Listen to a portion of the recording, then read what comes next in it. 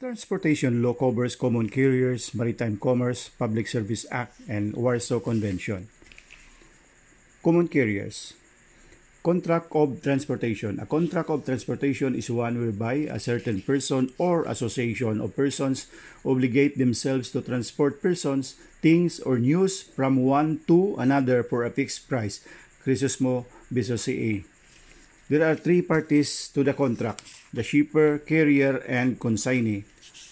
Shipper, one who gives rise to the contract of transportation by agreeing to deliver the things or news to be transported or to present his own person or those of others in the case of transportation of passengers.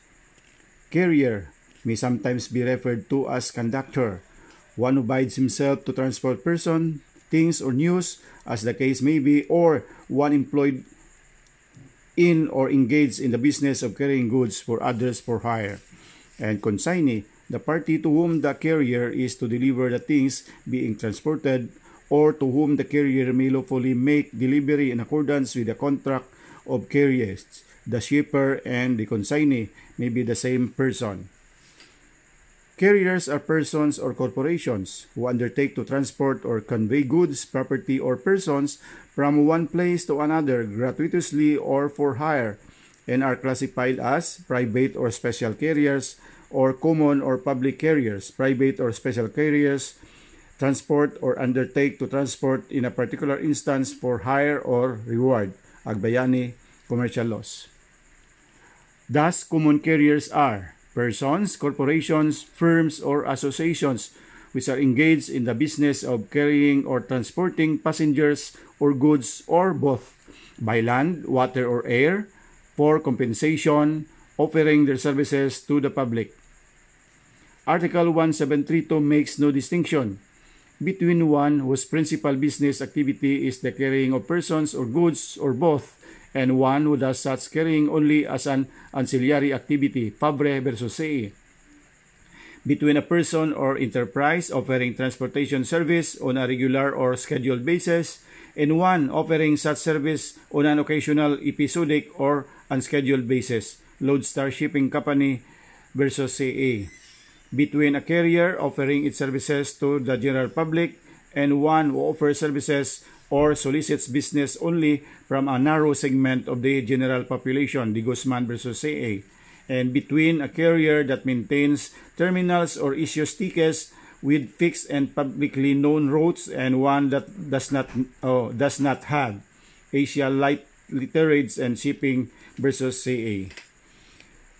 Test for a common carrier: whether the undertaking is a part of the activity engaged in by the carrier, which it has held out to the general public as its business or occupation. It is determined by the character of the business actually carried on by the carrier. If the undertaking is a single transaction, not part of the general business or occupation engaged in, as advertised and held out to the general public, the individual or the entity rendering such service is a private, not a common carrier. Perina versus Nicolas. One engaged in the business of transporting petroleum products from refineries via pipeline is a common carrier. It is engaged in the business of transporting or carrying goods, that is, petroleum products, for hire as a public employment. It undertakes to carry for all persons indifferently, that is, to all persons who choose to employ its services, and transport the goods by land and for compensation. The fact that it has a limited clientele does not exclude it from the definition of a common carrier. First Philippine Industrial versus CA.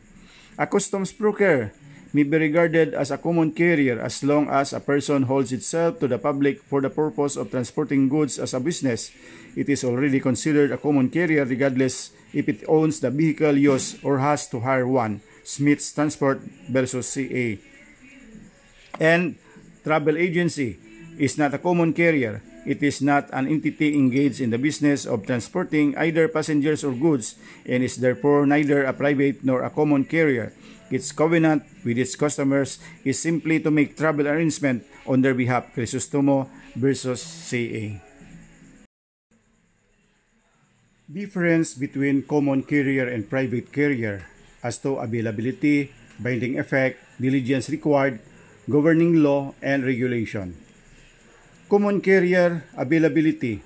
It holds himself out in common, that is, to all persons who choose to employ him as ready to carry for hire, while private carrier agrees in some special case with some private individuals to carry for hire.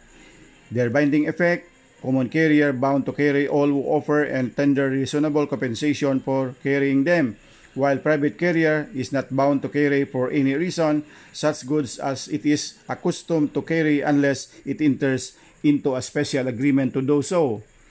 With regards to diligence required, common carriers required extraordinary diligence, while private carriers only ordinary diligence.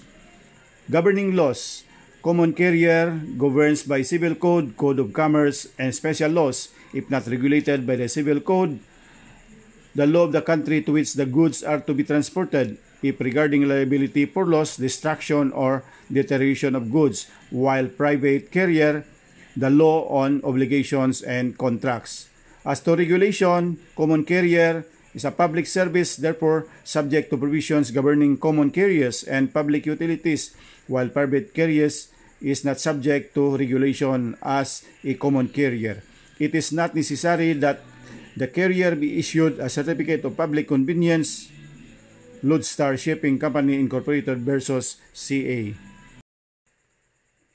Diligence required of common carriers, the standard of diligence and presumption of negligence. Standard of diligence: common carriers, from the nature of their business and for reasons of public policy, are bound to observe extraordinary diligence according to all the circumstances of its case, in the vigilance over the goods and for the safety of the passengers transported by them. Extraordinary diligence requires carrying passengers safely as far as human care and foresight can provide, using the utmost diligence of every cautious person with a due regard for all the circumstances.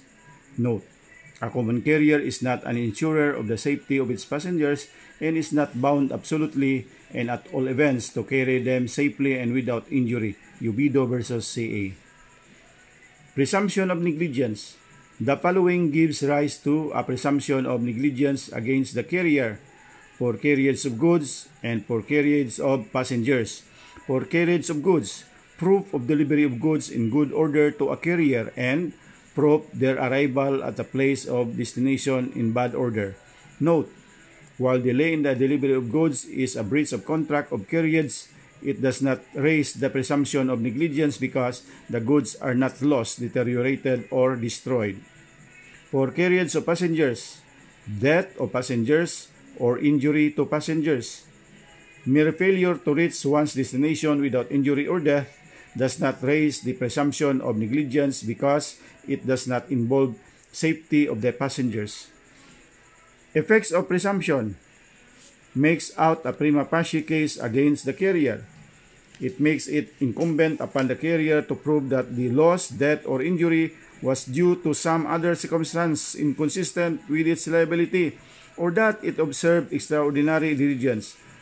Article 1756 in Chausti Steamship versus Dexter and Unson. Vigilance over goods. The liability of the common carrier with respect to vigilance over goods in general are as follows. Common carriers are responsible for the loss, destruction, or deterioration of the goods. In fact, they are liable even in those cases where the cause of the loss or damage is unknown. If the goods are lost, destroyed, or deteriorated, common carriers are presumed to have been at fault or to have acted negligently. Note: two-pronged analysis in determining liability: whether or not the cause of the loss, destruction, or deterioration is included under Article 1734. If not, whether or not the common carrier exercised extraordinary diligence. Presumption of negligence. General rule: common carriers are responsible for the loss, destruction, or deterioration of the goods. Exception: common carriers are not liable when such loss, destruction, or deterioration is due to any of the following causes only: flood, storm, earthquake, lightning, or other natural disaster or calamity; act of the public enemy in war, whether international or civil; act of omission of the shipper or owner of the goods; the character of the goods are defects in the packing or in the containers; order or act of competent public authority. In all other cases of loss, destruction, or deterioration, the common carrier is presumed to have been at fault or to have acted negligently unless they prove that they observed extraordinary diligence. Liabilities of common carriers. The obligation of a common carrier consists in the transportation of passengers or goods or both. Principles governing the liability of common carriers: contractual, utmost diligence, presumed to be at fault or to have acted negligently, and not an insurer against all risks.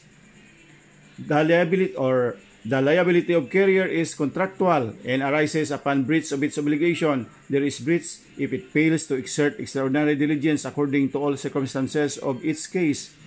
A carrier is obliged to carry its passenger with their utmost diligence of a very cautious person, having due regard for all the circumstances.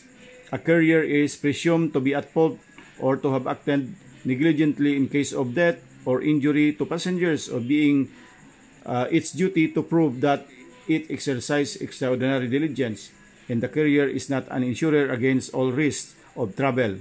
Isaac versus E.L. Amen. Registered owner rule. The person who is the registered owner of a vehicle is liable for any damage caused by the negligent operation of the vehicle, although the same was already sold. Philcar Transport versus Espinas.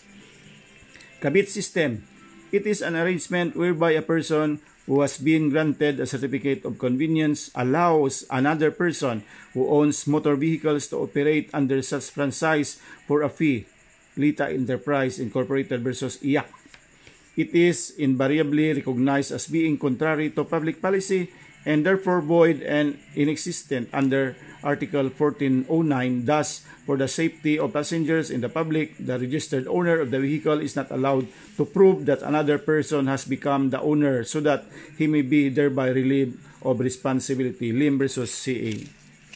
One of the primary factors considered in the granting of a certificate of public convenience for the business of public transportation is the financial capacity of the holder of the license, so that liabilities arising from accidents may be duly compensated. The kabit system renders illusory such purpose, and worse, may still be availed of by the grantee to escape civil liability caused by a negligent use of vehicle owned by another and operated under the license. Dizon versus Octavio.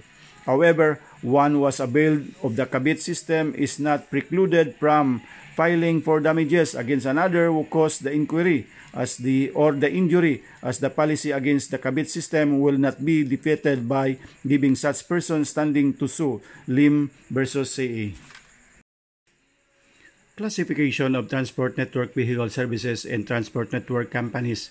Transport Network Company, or TNC, is defined as an organization, whether a corporation, partnership, or sole proprietorship, that provides pre-arranged transportation services for compensation using an internet-based technology application or a digital platform technology to connect passengers with drivers using their personal vehicles. DOTC number 2015-11. Transport Network Vehicle Services, or TNVS, refers to a TNC accredited private vehicle owner, which is a common carrier using the internet-based technology application or digital platform technology, transporting passengers from one point to another for compensation. The TNVS cannot operate as a common carrier outside of an independent from the use of the internet-based technology of the TNC or TNCs to which they are accredited. TNVs and TNCs are explicitly considered common carriers and are classified as public utilities. They are subject to full regulation and supervision by the LTFRB, including but not limited to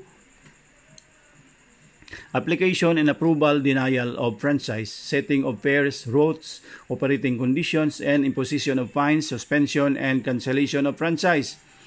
The LTFRB shall grant the TNCs and their accredited TNVs a certificate of public convenience upon full compliance of jurisdictional requirements as may be determined by LTFRB. The LTFRB shall also set the fare for the TNVs after public hearing or in consultation with the TNCs and TNVs. Previously, the TNC may or may not have been granted a certificate of public convenience. It is a holder of a valid and current CPC. It is known as a common carrier. Otherwise, it is classified as a land transportation service contractor. The partners, the owners of the vehicles used in transporting passengers, forming part of the network of a TNC, may or may not be a common carrier depending on whether the partners itself or themselves are holders of a CPC. A mere accreditation given by Land Transportation Franchising and Regulatory Board or LTFRB is not an equivalent to a CPC and will not make said holder a common carrier. If the partner is a holder of a CPC, said partner is a common carrier. However, if the partner is not holder of a CPC, said partner is merely a land transportation service contractor. BIR RMC 70-2015. Exempting causes, there are 6: natural disaster or calamity, act of public enemy, act or omission of shipper or owner, character of the goods, order of competent authority, and force majeure. Natural disaster or calamity. Requisites. The natural disaster must have been the proximate and only cause of the loss. The common carrier must exercise due diligence to prevent or minimize the loss before, during, and after the occurrence of the flood, storm, or natural disaster. The common carrier must not have negligently incurred delay. Fire may not be considered a natural disaster or calamity because it arises almost invariably from some act of man or by human means. It does not fall within the category of an act of God unless caused by lightning or by other natural disaster or calamity. Eastern Shipping Lines versus IAC. Act of public enemy. Requisites. The act of public enemy was committed either in an international or civil war. The act of the public enemy must have been the proximate and only cause, and the common carrier must exercise due diligence to prevent or minimize the loss before, during, and after the act of the public enemy causing the loss, destruction, or deterioration of the goods. Thieves, rioters, robbers, and insurrectionists, though at war with social order, are not in a legal sense classed as public enemies, but are merely private depredators for whose acts a carrier is answerable. Pirates on the high seas, however, stand as an exception to this rule. They are considered the enemies of all civilized nations, and indeed of the human race, and consequently their depredations on a common carrier will excuse him from liability. Act or omission of shipper or owner. The act or omission of a shipper must have been the proximate and only cause of the loss, destruction, or deterioration of the goods. If the shipper or owner merely contributed to the loss, destruction, or the deterioration of the goods, the proximate cause being the negligence of the common carrier, the latter shall be liable for the damages, which shall, however, be equitably reduced. Character of the goods. Requisites. The loss, destruction, or deterioration of the goods is due to the character of the goods or defects in the packing or in the containers. The common carrier must exercise due diligence to forestall or lessen the loss. In the fact of improper packing is known to the carrier or its servants or apparent upon ordinary observation, but it accepts the goods. Notwithstanding such condition, it is not relieved of liability for loss or injury resulting therefrom. Southern Lines versus CA. Order of competent authority. Requisites. There must be an order of an act or act of competent public authority through which the goods are seized or destroyed. The said public authority must have had the power to issue the order. To be exempted from liability, the intervention of the competent public authority must be of a character that would render impossible the fulfillment by the carrier of the obligation. Ganson versus CA. Force majeure. In general, has also been invoked as an exempting cause based on Article 1174, which states that no person shall be responsible for a fortuitous event which could not be foreseen or which, though foreseen, was inevitable. A fortuitous event has the following characteristics. The cause of the unforeseen and unexpected occurrence or the failure of the debtor to comply with his obligation must be independent of human will. It must be impossible to foresee the event which constitute the caso fortuito, or if it can be foreseen, it must be impossible to avoid. The occurrence must be such as to render it impossible for the debtor to fulfill his obligation in a normal manner, and obligor must be free from any participation in the aggravation of injury resulting to the creditor.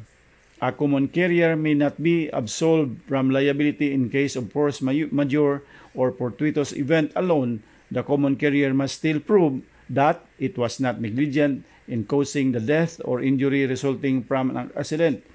Ubido versus CA, that the loss or destruction of the merchandise was due to accident and force majeure and not fraud, fault, or negligence on the part of the captain or owner of the ship. Tan Chiong Xian versus Ichauti.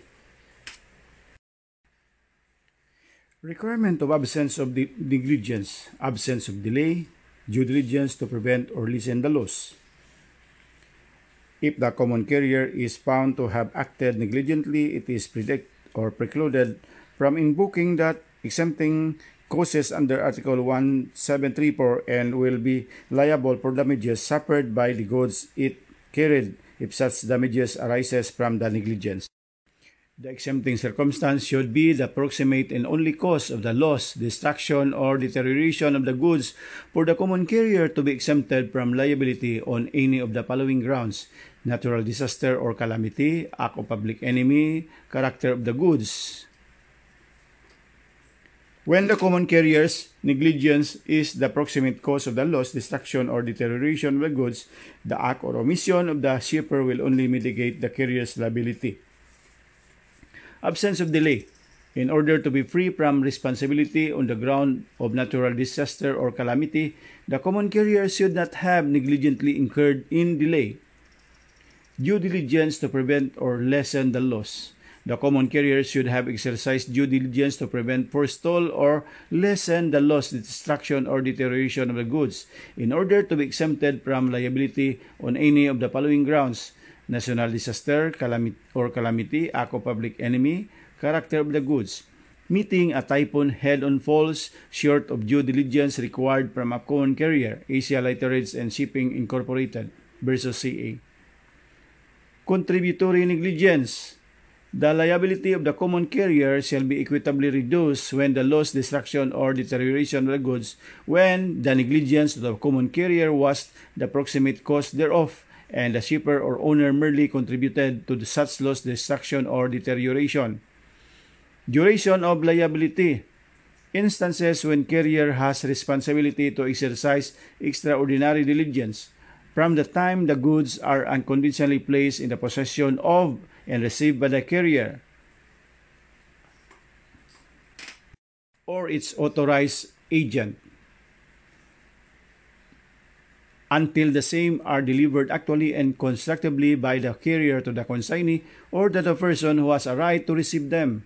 When goods are temporarily unloaded or stored in transit, unless the shipper or owner has made use of the right of stoppage in transito during storage in a warehouse of the carrier at the place of destination until consignee has been advised of the arrival of the goods and has had reasonable opportunity to remove or dispose them. In dealing with the contract of common carriers of passengers, for purpose of accuracy, there are two aspects of same, namely, contract to carry at some future time, which contract is consensual and is necessarily perfected by mere consent, and contract of carriage or of common carriage, which should be considered as a real contract, for not until the carrier is actually used can the carrier be said to have already assumed the obligation of a carrier.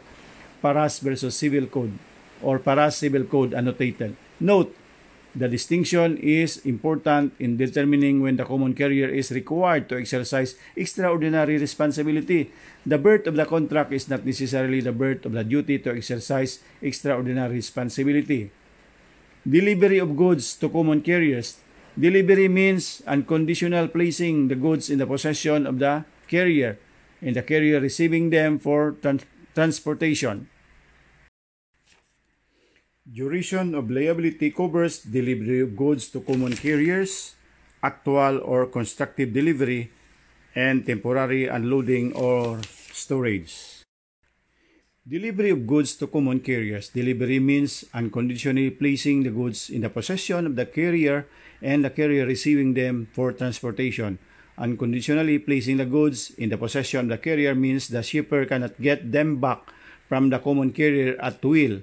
Thus, the liability of the carrier as common carrier and its duly of extraordinary diligence begins with the actual delivery of the goods, not when the common carrier received the goods not for transportation but only for safekeeping, or when a receipt or bill of lading is executed, since the issuance of a bill of lading is not necessary to complete delivery and acceptance. Compañía Marítima versus Insurance Company.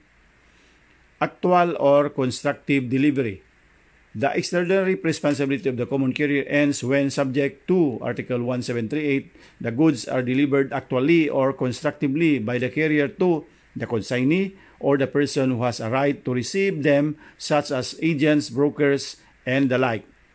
Article 1738 provides that the extraordinary liability of common carrier continues to be operative even during the time the goods are stored in a warehouse of the carrier at the place of destination until the consignee has been advised of the arrival of the goods and had reasonable opportunity thereafter to remove them or otherwise dispose of them. Delivery of the cargo to the customs authorities is not delivery to the consignee or to the person who has a right to receive them, as contemplated in Article 173(6), because in such case the goods are still in the hands of the government and the owner cannot exercise dominion over them. However, the parties may agree to limit the liability of the carrier, considering that the goods still have to go through the inspection of the customs authorities before they are actually turned over to the consignee. It is unfair that the carrier be made responsible for what may happen during the interregnum. Ludo versus Binamira. It is settled in maritime law jurisprudence that cargoes, while being unloaded, generally remain under the custody of the carrier. ASEAN Terminals Incorporated versus Pelam Insurance Company. Temporary unloading or storage. The general rule: extraordinary diligence over the goods remains even when the goods are temporarily unloaded or stored in a transit. Exception: the duty to observe such diligence ceases when shipper or owner makes use of the right of stoppage in transito. Stoppage in transito is the act by which the unpaid vendor of goods their progress and resumes possession of them constructively while they are in the course of transit from him to the purchaser and not yet actually delivered to the latter. Basis under Article 1530, when the buyer of the goods becomes insolvent, the unpaid seller who has parted with the possession of the goods at any time while they are in transit may resume the possession of the goods as he would have had if he had never parted with the possession. When the right of stoppage in transito is exercised, the common carrier holds the goods in the capacity of an ordinary bailee or warehouseman upon the theory that the exercise of the right of stoppage in transito terminates the contract of carriage. Hence, only ordinary diligence is required. Stipulation for limitation of liability. There are two possible stipulations limiting the liability of the common carrier. A. Stipulation limiting the common carrier's liability as to the diligence required. And B. Stipulation limiting the common carrier's liability as to the amount of liability. An agreement limiting the common carrier's liability for delay on account of strikes or riots is also valid. As to diligence required, a stipulation between the common carrier and the shipper or owner limiting the liability of the former for the loss, destruction, or deterioration of the goods to a degree less than extraordinary or diligence shall be valid, provided it be in writing, signed by the shipper or owner, supported by valuable consideration other than the service rendered by the common carrier, and reasonable, just, and not contrary to public policy. Void stipulations. Any of the following or similar stipulations shall be considered unreasonable, unjust, and contrary to public policy. That the goods are transported at the risk of the owner or shipper, that the common carrier will not be liable for any loss, destruction, or deterioration of the goods, that the common carrier need to observe any diligence in the custody of the goods, that the common carrier shall exercise a degree of diligence less than that of a good father of family, or of a man of ordinary prudence in the vigilance over the movables transported, that the common carrier shall not be responsible for the acts or omissions of his or its employees, that the common carrier's liability or for acts committed by thieves or of robbers who do not act with grave or resistible threat, violence, or force is dispensed with or diminished, that the common carrier is not responsible for the loss, destruction, or deterioration of goods on account of the defective condition of the car, vehicle, ship, airplane, or other equipment used in the contract of carriers. That the common carrier is exempt from any and all liability or for loss or damage occasioned by its own negligence. Stipulation proving for an unqualified limitation for such liability to an agreed stipulation. Hickok versus Macondray. Limitation of liability to fixed amount. A contract fixing the sum that may be recovered by the owner or shipper for the loss, destruction, or deterioration of the goods is valid if it is reasonable and just under the circumstances and it has been fairly and freely agreed upon. While a passenger may not have signed the plane ticket, he is nevertheless bound by the provision thereof, regardless of the latter's lack of knowledge or assent to the regulation. It is what is known as a contract of adhesion, wherein one party imposes a ready-made form of contract on the other. The one who adheres to the contract is in reality free to reject it entirely. A contract limiting liability upon an agreed valuation does not offend against the policy of the law, forbidding one from contracting against his own negligence. Ong U versus CA. However, the fact that the conditions are printed at the back of the ticket stub in letters so small that they are hard to read would not warrant the presumption that the shipper was aware of those conditions, such that he had fairly and freely agreed to those conditions. Suiraram versus Pal. Factors affecting agreement. The effect of this stipulation is subject to the following provisions. 1. An agreement limiting the common carrier's liability may be annulled by the shipper or owner if the common carrier refused to carry the goods unless the former agreed to such stipulation. The common carrier without just cause delays the transportation of the goods or changes the stipulated or usual route. The contract limiting the common carrier's liability cannot be availed of in case of the loss, destruction, or deterioration of the goods. The fact that the common carrier has no competitor along the line or route or a part thereof to which the contract refers shall be taken into consideration on the question of whether or not a stipulation limiting the common carrier's liability is reasonable, just, and in consonance with the public policy. Even when there is an agreement limiting the liability of the common carrier in the vigilance over the goods, the common carrier is disputably presumed to have been negligent in case of their loss, destruction, or deterioration. Limitations of liability and absence of declaration of greater value. A stipulation that the common carrier's liability is limited to the value of the goods appearing in the bill of lading unless the shipper or owner declares a greater value is binding. Where the liability has been limited due to a stipulation written at the back of the ticket to that effect that the liability is limited to a certain amount unless the passenger declares a higher valuation, a passenger who did not declare a higher valuation or did not pay additional charges cannot increase the liability of the carrier. Ongyo versus CA. Liability for baggage of passengers, that is, either check-in baggage or baggage in possession of passengers. Baggage are things that a passenger will bring with him consistent with the temporary absence from where he lives. Passengers' baggage must have a direct relationship with the passenger who is traveling. For instance, a balikbayan box or suitcase is passenger's baggage. However, 10,000 cans of corned beef is not considered as passenger baggage. They are considered as goods and are not part of the contract of carriage of passenger. A separate contract of carriage or bill of lading must be entered into in order to transport them. There are two kinds of passenger's baggage which are governed differently. 1. Passenger baggage in the custody of the passenger or carry-on luggage, and 2. Passenger baggage not in the custody of the passenger or check-in luggage. The liability is greater for baggage that is in the custody of the carrier or check-in baggage as compared to those in possession of the passenger. Check-in baggage.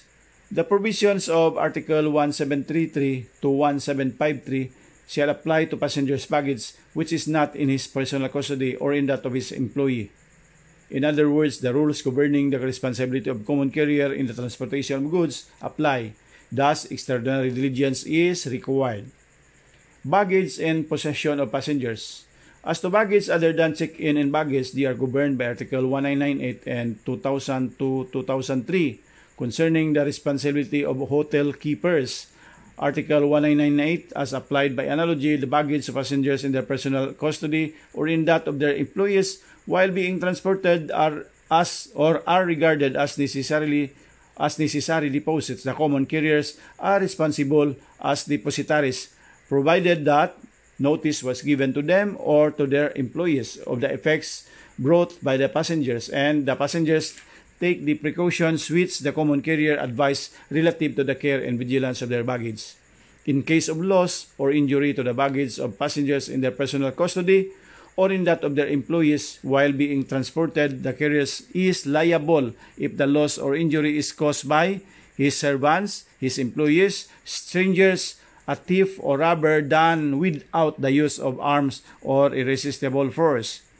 The carrier is not liable if loss or injury is caused by force majeure, theft or robbery with the use of arms or irresistible force, the acts of the passenger, his family, servants, or visitors, the character of the baggage. The following provisions also figure in determining the liability of common carrier. 1. The fact that the passengers are constrained to rely on the vigilance of the common carrier shall be considered in determining the degree of care required of him. 2. The common carrier cannot free himself from responsibility by posting notices to the effect that he is not liable for the articles brought by the passenger.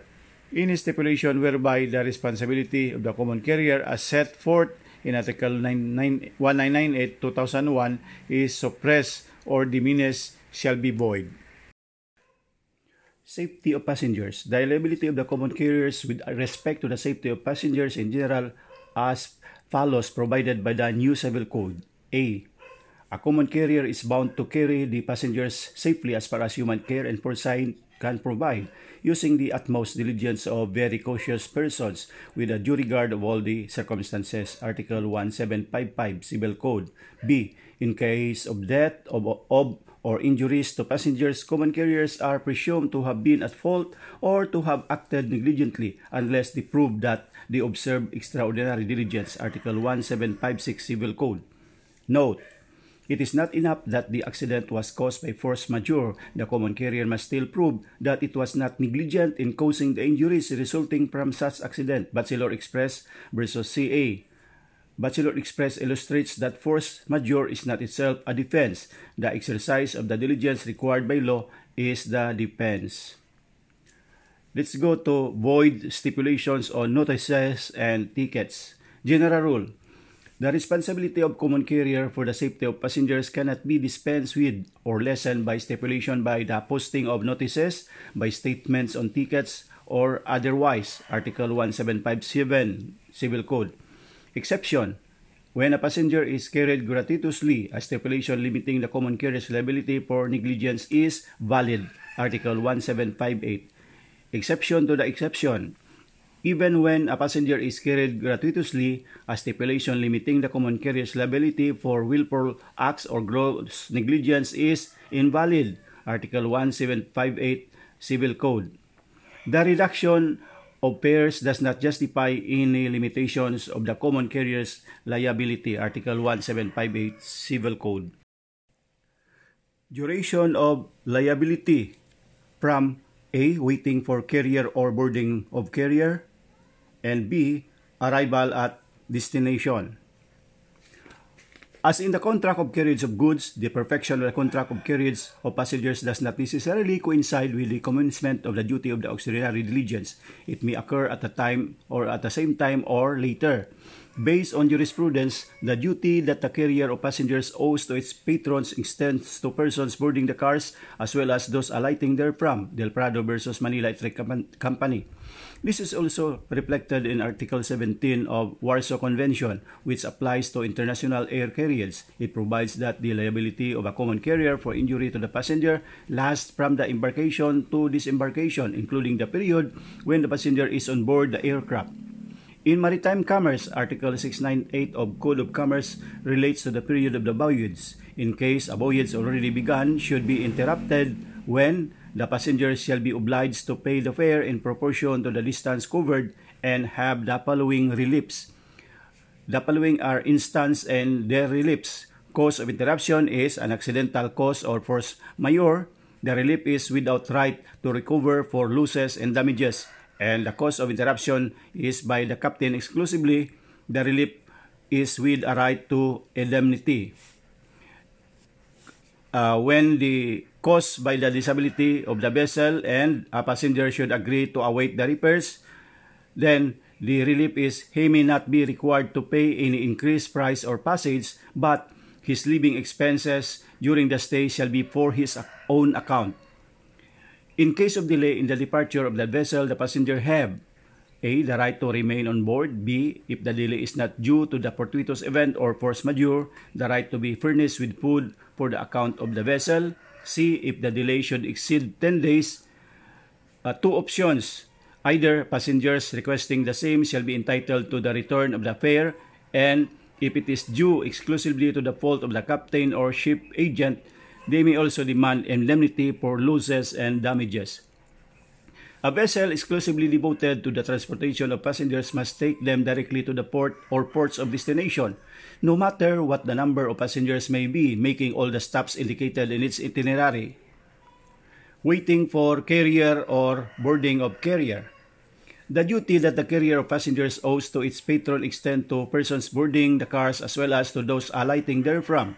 It is the duty of a common carriers of passengers to stop their conveyances at a reasonable length of time in order to afford passengers an opportunity to board and enter. Carriers are liable for injuries suffered by boarding passengers resulting from the sudden starting up or jerking of their conveyances while they are doing so. Dangwa Transportation versus CA. However, a person boarding a moving car must be taken to assume the risk of injury from boarding the car under the condition open to his view. Nonetheless, he cannot fairly be held to assume the risk that the motorman, having the situation in view, will increase the peril by accelerating the speed of the car before he is planted safely on the platform. Del Prado versus Manila Electric Company. The extraordinary responsibility of common carriers commences with respect to carriage of passengers by trains the moment the person who purchases the ticket from the carrier presents himself at the proper place and in a proper manner to be transported with a bona fide intent to ride the coach. Aquino citing Viuda de Nueca versus Manila Railroad Company. And with respect to carriage of passengers by sea, as soon as the person with bona fide intention of taking passage places himself in the care of the carrier or its employees and is accepted as passenger. Aquino. Arrival at destination. The relation of carrier and passenger does not cease at the moment the passenger alights from the carrier's vehicle at a place selected by the carrier at the point of destination, but continues until the passenger has had a reasonable time or a reasonable opportunity to leave the carrier's premises. What is a reasonable time or a reasonable delay within this rule is to be determined from all the circumstances, such as the kind of common carrier, the nature of its business, the customs of the place, and so forth, and therefore precludes a consideration of the time element per se without taking into account such other factors.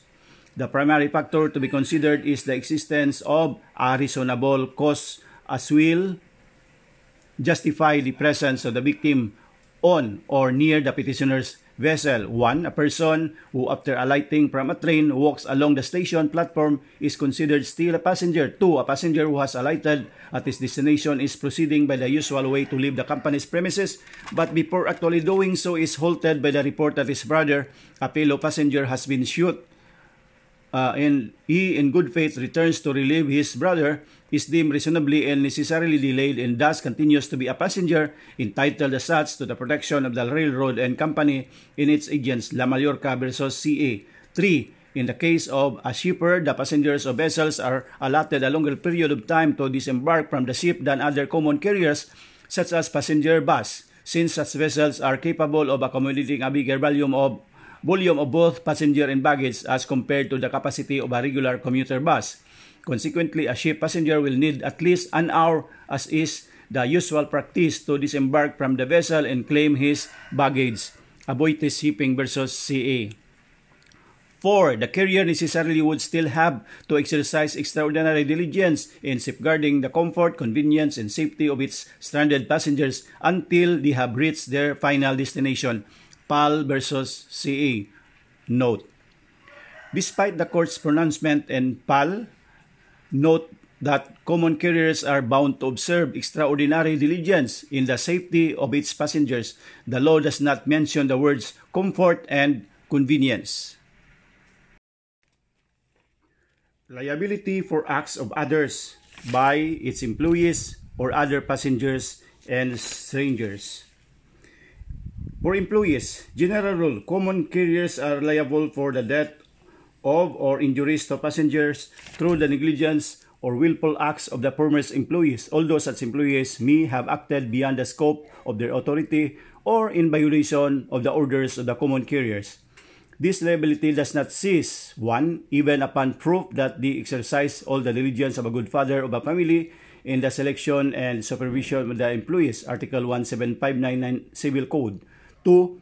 By stipulation, by the posting of notices, nor by statements on the tickets eliminating or limiting said liability, Article 1760 Civil Code. Reason: the servant is clothed with delegated authority and chains with a duty to execute the carrier's undertaking to carry the passenger safely.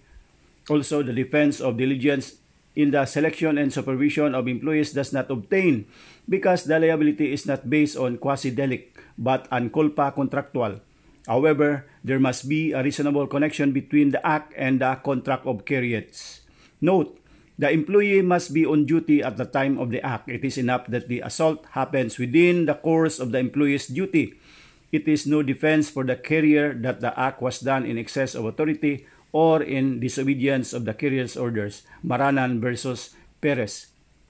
Exception to this: a common carrier is not responsible for acts falling under force majeure. When a party is unable to fulfill his obligation because of force majeure, he cannot be held liable for damages for non-performance. Japan Airlines Company versus CA. Note: in order to be exempted from liability due to a fortuitous event, a common carrier must still prove a complete exclusion of human agency from the cause of injury or death. Hence, it was held that the explosion of the new tire may not be considered a fortuitous event, as there are human factors involved in the situation. Ubido versus CA. Other passengers and strangers. The general rule: a common carrier is not liable for injuries inflicted by strangers or co-passengers. Exception: a common carrier is responsible for injuries suffered by a passenger on account of the willful acts or negligence of other passengers or of strangers, if the common carrier's employees, through the exercise of the diligence of a good father of a family, could have prevented or stopped the act or omission. Article 1716 Civil Code. Note: the law speaks of injuries suffered by the passenger but not death. However, there appears to be no reason why the common carrier should not be held liable under such circumstances. The word injuries should be interpreted to include death.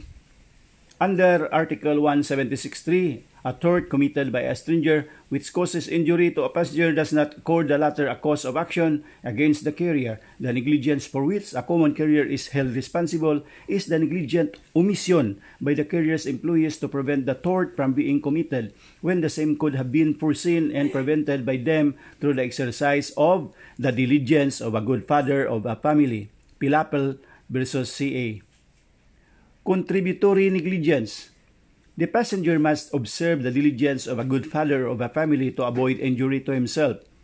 The contributory negligence of the passenger does not bar recovery of damages for his death or injuries if the proximate cause thereof is the negligence of the common carrier, but the amount of damages shall be equitably reduced. Article 1761 and 1762 of the new Civil Code.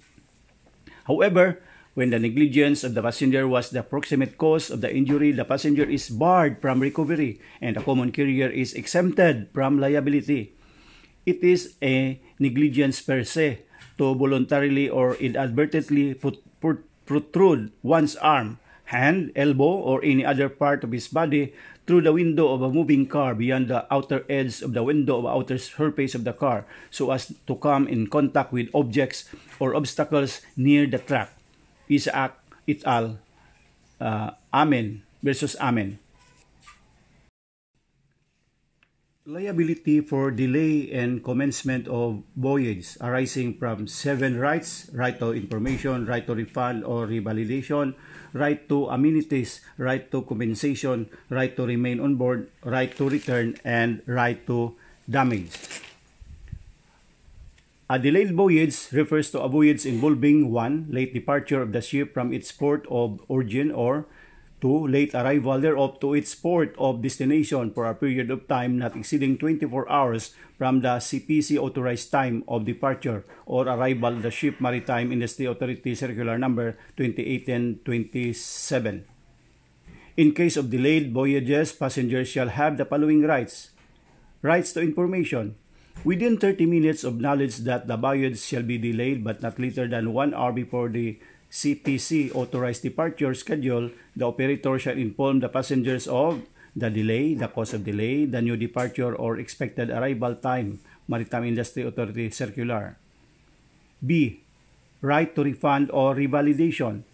Should the delay be for more than 3 hours, the passengers shall be offered the option to request a refund of the ticket price or for the revalidation of the tickets. C. Right to amenities. The operator shall provide free of charge the passengers with the following: snacks or refreshment or meals during mealtime, free access to first aid relief medicine if necessary, free access to communication facilities or services if necessary, free decent and clean accommodation located near or accessible from the port, free transportation to and from the port and the place of accommodation should the delay require a waiting time of more than 8 but not exceeding 24 hours, Maritime Industry Authority Circular. D. Right to compensation.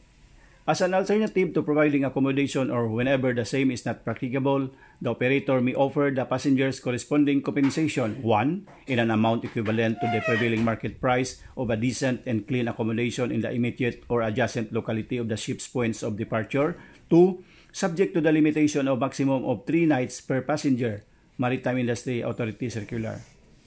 Right to remain on board. In case the departure of the vessel is delayed, the passenger have a right to remain on board and to be furnished with food for the account of the vessel unless the delay is due to an accidental cause or to force majeure, Article 698 Code of Commerce. Right to return. If the delay should exceed 10 days, the passengers who request it shall be entitled to the return of the passage, Article 698 Civil Code. Right to damages. If the delay were due exclusively to the captain or agent, the passengers may furthermore demand indemnity for losses and damages, Article 698 Code of Commerce. Liability for defects in equipment and facilities. While a carrier is not an insurer of the safety of the passengers, it should nevertheless be held to answer for the flaws of its equipment and mechanical defects, if such flaws were at all discoverable. The manufacturer of the defective appliance is considered in law as the agent of the carrier, and the goods repute of the manufacturer will not relieve the carrier from liability. Rationale, the passenger has no privity with the manufacturer of the defective equipment, hence he has no remedy against him, while the carrier usually has. Necessito versus Paras. Extent of liability for damages. Damages recoverable from common carriers, both in cases of carriage of passengers and goods, shall be awarded in accordance with Title 18 concerning damages. Article 2206 on liability in case of death, for loss of earning capacity, support, and moral damages for mental anguish shall also apply to the death of a passenger caused by the breach of contract by common carrier. Thus, the damages recoverable are actual or compensatory damages, moral damages, exemplary damages, nominal, temperate, and liquidated damages, and attorney's fees. Actual or compensatory damages. Actual or compensatory damages refer to adequate compensation for such pecuniary loss suffered as duly proved, Article 2199. Under Article 2201, the liability for damages include In case the common carrier acted in good faith, A, the natural and probable consequence of the breach of the obligation, and B, those which the parties have foreseen or could have reasonably foreseen at the time of the obligation was constituted. B, in case of fraud, bad faith, malice, or wanton attitude, all damages which may be reasonably attributed to the non-performance of the obligation. In case of death, actual damages also include A, loss of earning capacity unless the deceased had no earning capacity at the time of death, and B, support for a period not exceeding 5 years, Article 2206. In the absence of assuring that common carrier's attention was called to the special circumstances requiring prompt delivery of a passenger's luggage, the common carrier cannot be held liable for the cancellation of passengers' contracts for exhibition of films, as it could not have foreseen such an eventually when it accepted the luggage for transit. Pan Am World Airways versus IAC. Award of moral damages. Moral damages, though incapable of pecuniary computation, if they are the proximate result of the common carrier's wrongful act or omission, may be recovered. In cases of breach of contract of carriage, moral damages may be recovered where 1. The common carrier acted fraudulently, 2. The common carrier acted in bad faith, and 3. Death of a passenger resulted even in the absence of bad faith or fraud. Bad faith contemplates a state of mind affirmatively operating with furtive design or with some motive of self-interest or will or for ulterior purpose. Air France versus Carrascuso. Inattention and lack of care on the part of the carrier resulting in the failure of the passenger to be accommodated in the class contracted for amounts to bad faith or fraud, which entitles the passenger to the award of moral damages in accordance with Article 2220 Ortigas versus Lufthansa. Willful and deliberate overbooking on the part of the airline carrier constitute bad faith under Section 3 Economic Regulations Number 7 of the Civil Aeronautics Board. Overbooking, which does not exceed 10%, is not considered as deliberate and therefore does not amount to bad faith. United Airlines versus CA. Exemplary damages. In a contract of carriage, exemplary damages may be awarded if the common carrier acted in wanton, fraudulent, reckless, oppressive, or malevolent manner. Exemplary damages serve as an instrument to serve the ends of law and public policy by reshaping society deleterious behaviors, specifically in the case to compel the common carrier to control their employees, to tame their reckless instinct, and to force them to take adequate care of human beings and their property. Mecenas versus CA. Nominal, temperate, and liquidated damages.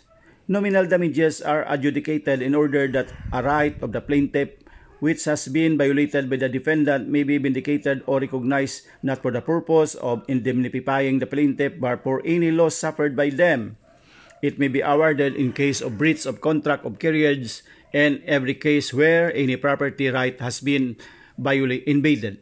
A violation of the passenger's right to be treated with courtesy in accordance with the degree of negligence required by law to be exercised by every common carrier entitles the passenger to nominal damages. Saludo versus CA.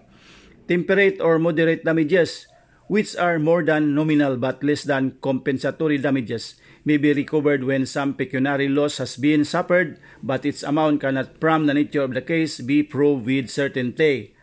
In the case of Peltranco versus Paras, the Supreme Court upheld award of temperate damages by the CA. Paras failed to show receipts of at least 2 surgeries as well as rehabilitative therapy.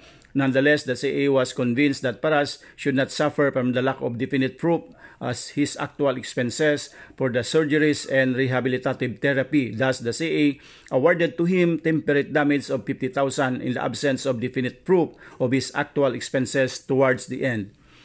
Liquidated damages are those damages agreed upon by the parties to a contract to be paid in case of breach thereof.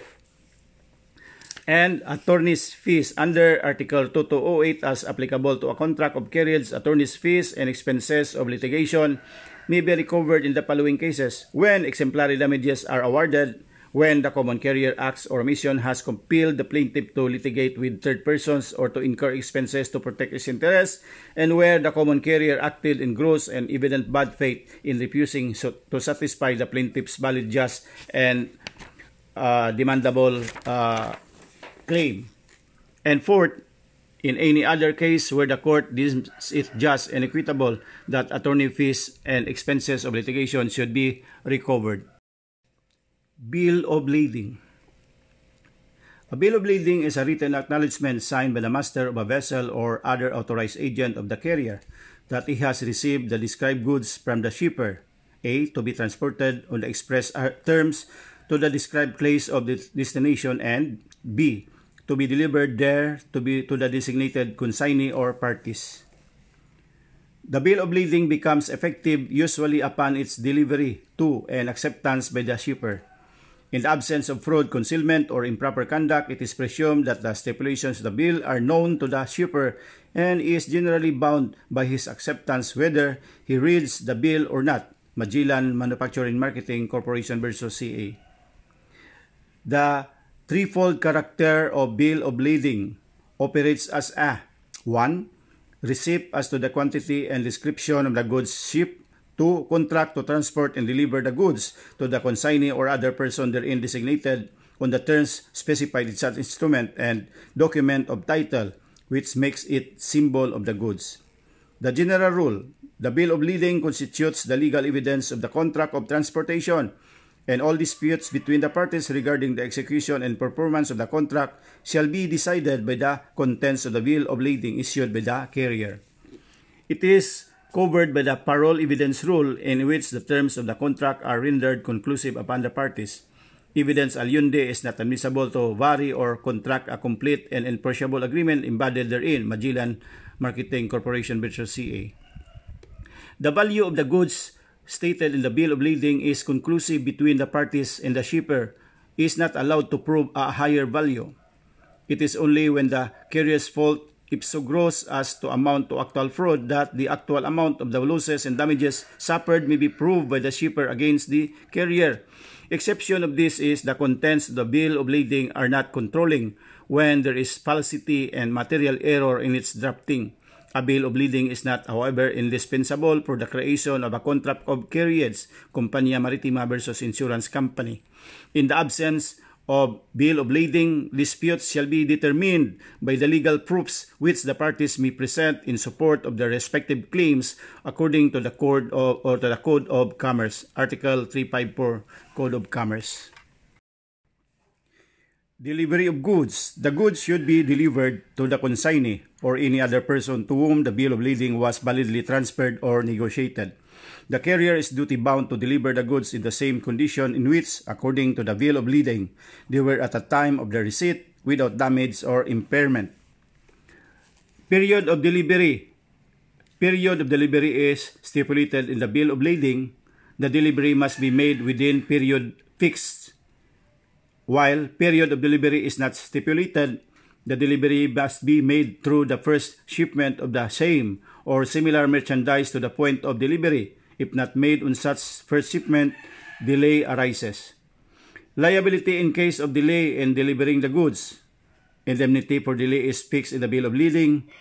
The liability is limited to the stipulation, while if the liability is indemnity for delay is not fixed, liable for all damages which may have been caused by the delay. Delivery without surrender of bill of lading. After the contract has been complied with, the bill of lading which the carrier has issued shall be returned to him, and the respective obligations and actions shall be considered cancelled by virtue of the exchange of this title with the thing transported, unless in the same act the claim which the parties may wish to reserve be reduced to writing, exception being made of the provisions of Article 366 on period of filing of claims. If the consignee cannot return the bill of lading subscribed by the carrier upon receiving the merchandise, in case of loss for any or other reason whatsoever, the consignee shall give said carrier a receipt for the goods delivered. The receipt produces the same effect as the return of the bill of lading. If surrender of the original bill of lading is not possible, acknowledgement of the delivery by signing the delivery receipt suffices for a common carrier to be discharged of its contractual obligation. National Trucking and Forwarding Corporation versus Lorenzo Shipping Corporation. Refusal of consignee to take delivery. The consignee may refuse to take delivery in the following cases. 1. If only part of the goods transported should be delivered when he proves that he cannot make use thereof without the others. When the goods are rendered useless for purposes of sale or consumption, in the use for which they are properly destined, in which case the consignee may demand payment of the goods of current market prices.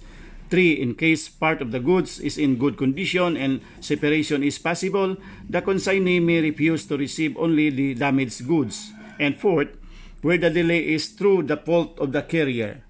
In case of dispute as to the condition of the goods, the same shall be examined by expert appointed by the parties, and in case of disagreement, appointed by the judicial authority. If the person interested should not agree with the report, said judicial authority shall order the deposits of the merchandise in a safe warehouse, and the parties interested shall make use of their rights in the proper manner. Horses, vehicles, vessels, and equipment used by the carrier serve as liens for the payments of the value of the goods, which the carrier must pay in case of loss or misplacement. Period of filing claims. A claim on account of damage found upon opening the packages must be made against the carrier. A. Within 24 hours, if the indications of the damage cannot be ascertained from the exterior of the package, that is, latent damage. Or B. At the time of receipt, if the indications damage can also be ascertained, that is, patent damage. No claim whatsoever shall be admitted against the carrier with regard to the condition in which the goods transported were delivered after the periods mentioned have elapsed or after the transportation charges have been paid. The periods mentioned commence upon delivery of cargo to the consignee of the place of destination. Thus, Article 366 is limited to cases of claims for damage to goods actually turned over by the carrier and received by the consignee. It does not apply to misdelivery of goods. Failure to file a claim bars recovery. Reason: the rule protects the carrier by affording it an opportunity to make an investigation of a claim while the matter is still fresh and easily investigated, so as to safeguard itself from false and fraudulent claims. UCPB General Incorporated versus Aboitiz Shipping. However, provisions specifying a time to give notice of damage to common carriers are ordinarily to be given a reasonable and practical, rather than a strict construction. Thus, in light of the peculiar circumstances, in this case, the court made a pro ac vice ruling in that even if the notice was given more than 24 hours after the receipt of the goods, the notice requirement was held nevertheless to have been complied with. Aboitiz versus Insurance Company of North America. The applicable laws. Code of Commerce primarily governs domestic transport, but nothing stops parties from stipulating that COGSA applies in their contract. COGSA, applicable law for all contracts for carriage of goods by sea to Philippine ports in foreign trade. Code of Commerce and COGSA both applies. File claim for apparent loss upon receipt. Code of Commerce, file claim within 24 hours from delivery if damage or loss is not apparent, while in COGSA, file claim within 3 days from delivery of damage or loss is not apparent. Code of Commerce, filing of claim is mandatory condition precedent for filing of action for damages, while in COGSA, filing of the claim is not mandatory. In Code of Commerce, prescriptive period to file an action is 10 years from breach if bill of lading, written receipt, or contract is issued, 6 years from breach if only through oral contract. In COGSA, prescriptive period to file an action is 1 year from discharge of goods or date when they should have been delivered. The 1 year period may be extended by stipulation. The parties to contract of carriage be fixed by agreement a shorter time for the bringing of suit on a claim for the loss of or damage to the shipment that the provided by the statute of limitation. 1. In the absence of any statutory limitation, and 2. Subject to the requirement on the reasonableness of the stipulated period. Reason: such stipulation merely affects the shipper's remedy and does not affect the liability of the carrier. Pelamgen versus Sweet Lines Incorporated. Period for filing actions for overland transportation and coastwise shipping and for international carriage of goods by sea. For overland transportation and cost-wise shipping, the general rule under the Civil Code on extensive prescription apply. Thus, action for damages must be filed in court, 1. Within 6 years if a bill of lading was not issued, and 2. Within 10 years if a bill of lading was issued. Under international carriage of goods by sea, suit must be brought within 1 year, 1. After delivery of the goods, or 2. From the date when the goods should have been delivered. Otherwise, the carrier in the ship shall be discharged from all liability in respect of loss or damage.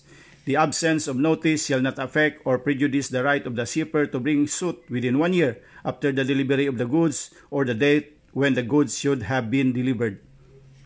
The COGSA, as adopted and embodied in CA number 65, applies because it is a special law and as such prevails over the general provisions of the Civil Code on prescription of actions, Maritime Agencies and Services Incorporated versus CA.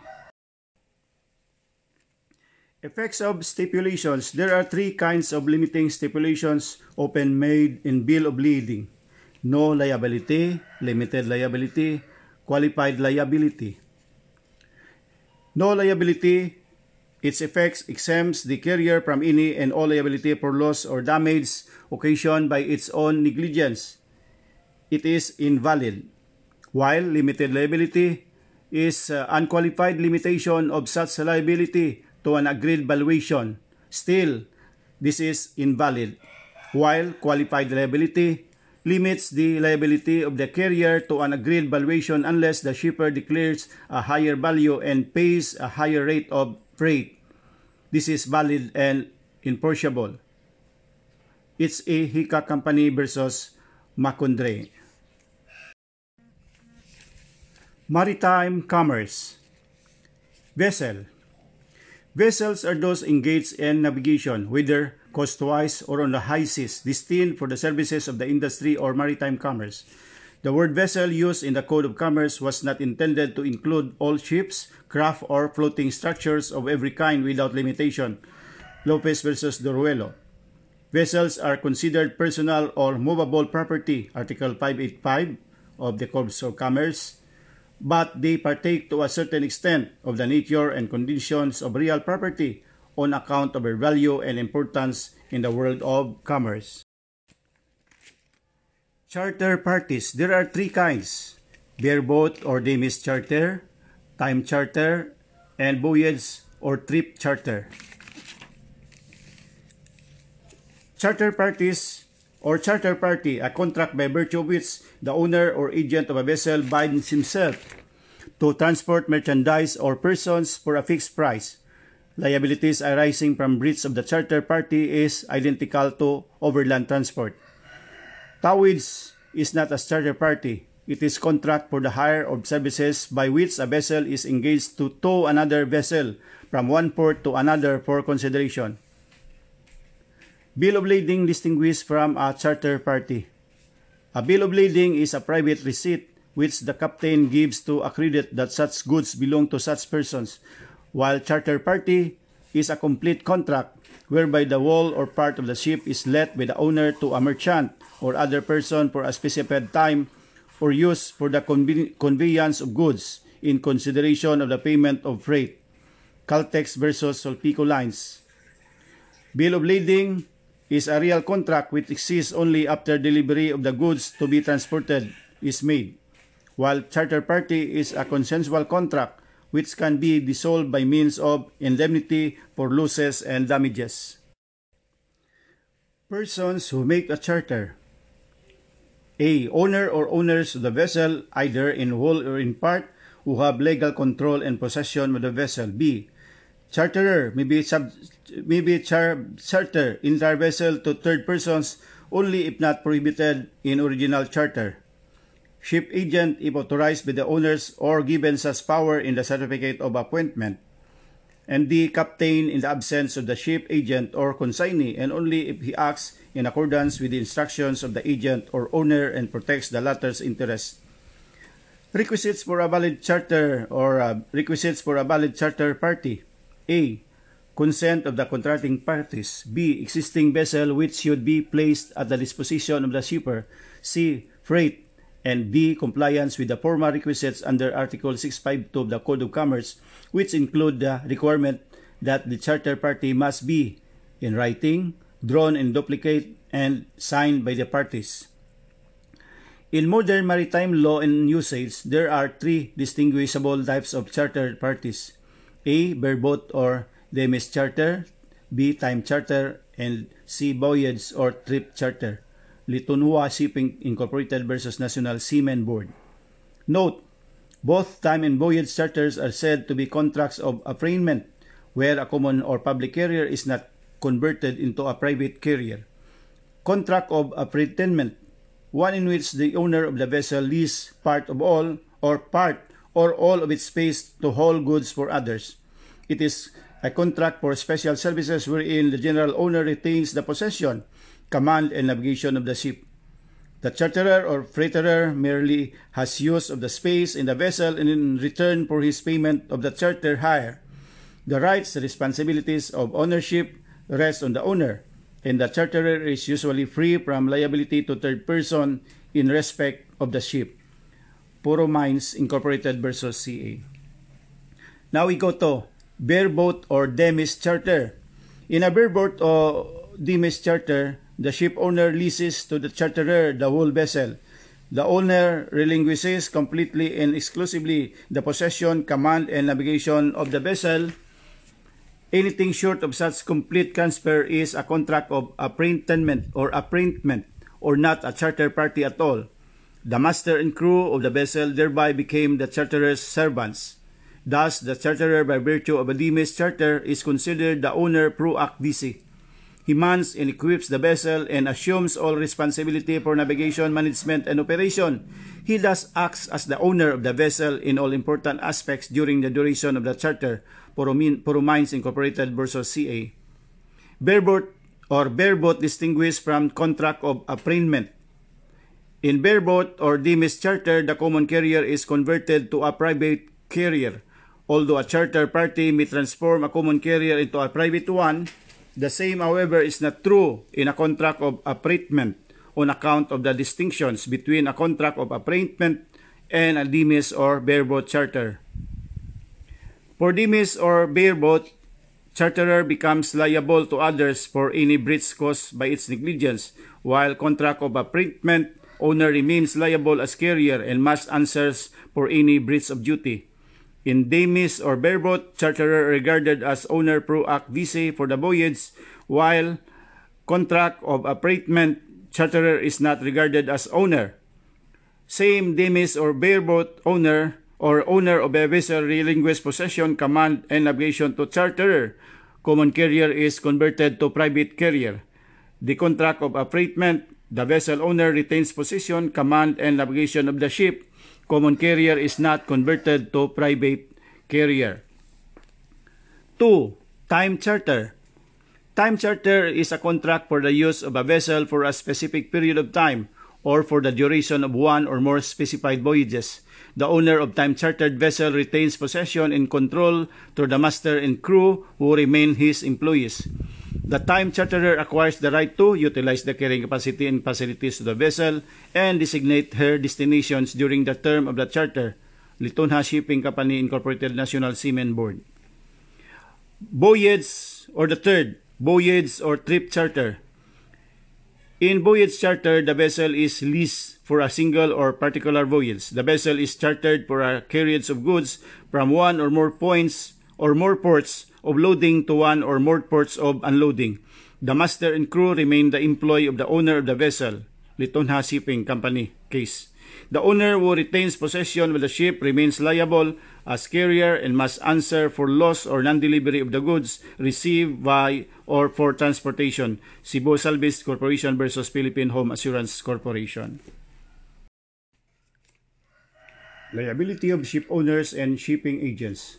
The persons participating in maritime commerce are the following: ship owners of ship agents, captains and masters, other officers and crew, and supercargos. Ship owner. He has possession, control, and management of the vessel. He has the consequent right to direct her navigation and receive freight earned and paid while his possession continues. He is the person who is primarily liable for damages sustained in the operation of the vessel based on the provisions of the Code of Commerce. Ship agent is the person entrusted with the provisioning of a vessel or who represents her in the port in which she happens to be. The ship agent is solidarily liable with the owner. The joint and several liability applies both for breach of contract and extra contractual obligations as a steward. The ship agent, even though he is not the owner, is liable in every way to the creditor or for losses and damages without prejudice to the right of the owner in the vessel and its equipment and freight. Captains are those who govern vessels that navigate the high seas or ships of large dimensions and importance, although they may be engaged in coastwise trade. Masters, those who command smaller ships engaged exclusively in coastwise trade. In maritime commerce, masters and captains are the same. Crew, a person on board who is involved in highly technical tasks and the manning of the vessel, example, master or mate. Complement, a person not a crew who is not directly involved in the manning of the vessel, example, cook. Supercargo or a person on board the vessel who functions as an agent with the owner of the goods shipped as a cargo on a vessel, has charge of the cargo on board, sells the cargo to the best advantage in the foreign markets, buys cargo to be brought back on the return voyage of the ship and comes home with it. The ship owner or ship agent is liable: A. For acts of the captain unless the latter exceeds his authority. B. For contracts entered into by the captain to repair, equip, and provision the vessel provided that the amount claimed was invested for the benefit of the vessel. C. For the indemnities in favor of third persons which may arise from the conduct of the captain in the care of the goods transported as well as for the safety of passengers transported. D. For damages to third persons for tort or quasi-delict committed by the captain except collision with another vessel. For damages in case of collision due to the fault, negligence, or want of skill of the captain, sailing mate, or any other member of the complement. Liability for acts of captain. 3 distinct roles of a captain. 1. General agent of the ship owner. 2. Commander and technical director of the vessel. And 3. Representative of the country under whose flag he navigates. Inter-Orient Marine Enterprise versus NLRC.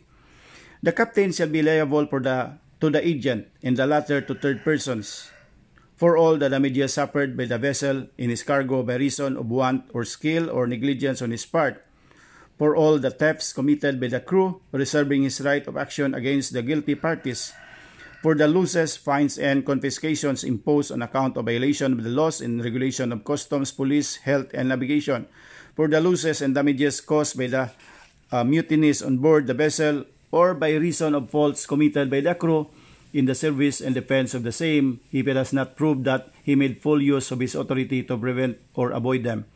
For those arising by reason of an undue use of powers and unfulfillment of the obligation which are his, for those arising by reason of his going out of his course or taking a course which he should not have taken without sufficient cause, in the opinion of the officers of the vessel at a meeting with the shippers or supercargoes who may be on board, for those arising by reason of his voluntary or voluntarily entering a port other than that of his destination, and for those arising by reason of the captain's non-observance of the provisions contained in the regulations on situation of lights and maneuvers for the purpose of preventing collisions.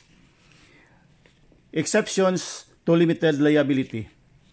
The doctrine of limited liability, hypothecary rules. The real and hypothecary nature of maritime law simply means that the liability of the carrier in connection with losses related to maritime contracts is confined to the vessel which is hypothecated for such obligations or which stands as the guarantee of their settlement. The liability of the vessel owner and agent arising from the operation of such vessel is confined to the vessel itself, its equipment, freight, and insurance, if any, originated by reason of the conditions and risks attending maritime trade in its earliest years, when such trade was replete with innumerable and unknown hazards, since vessels had to go through largely uncharted waters to ply their trade.